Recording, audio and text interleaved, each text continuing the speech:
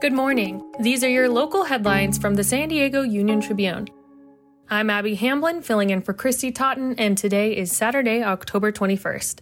The flu season's early arrival this year does not appear to have motivated San Diego County residents to get vaccinated.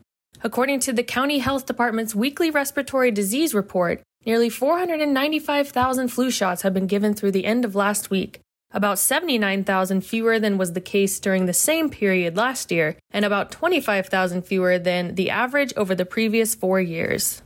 A new report finds that San Diego's leisure travel sector is already surpassing pre-COVID levels, outranking California rival cities Los Angeles and San Francisco. By the end of this year, hotel revenue generated by vacationers coming to San Diego, nearly $1.9 billion, is projected to surpass 2019 numbers by nearly 20%.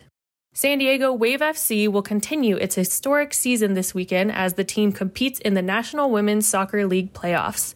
The team faces the Portland Thorns on Sunday in the semifinal in Portland, and the winner will go to the championship game. Wave FC is the first expansion team in NWSL history to make the playoffs in their inaugural season.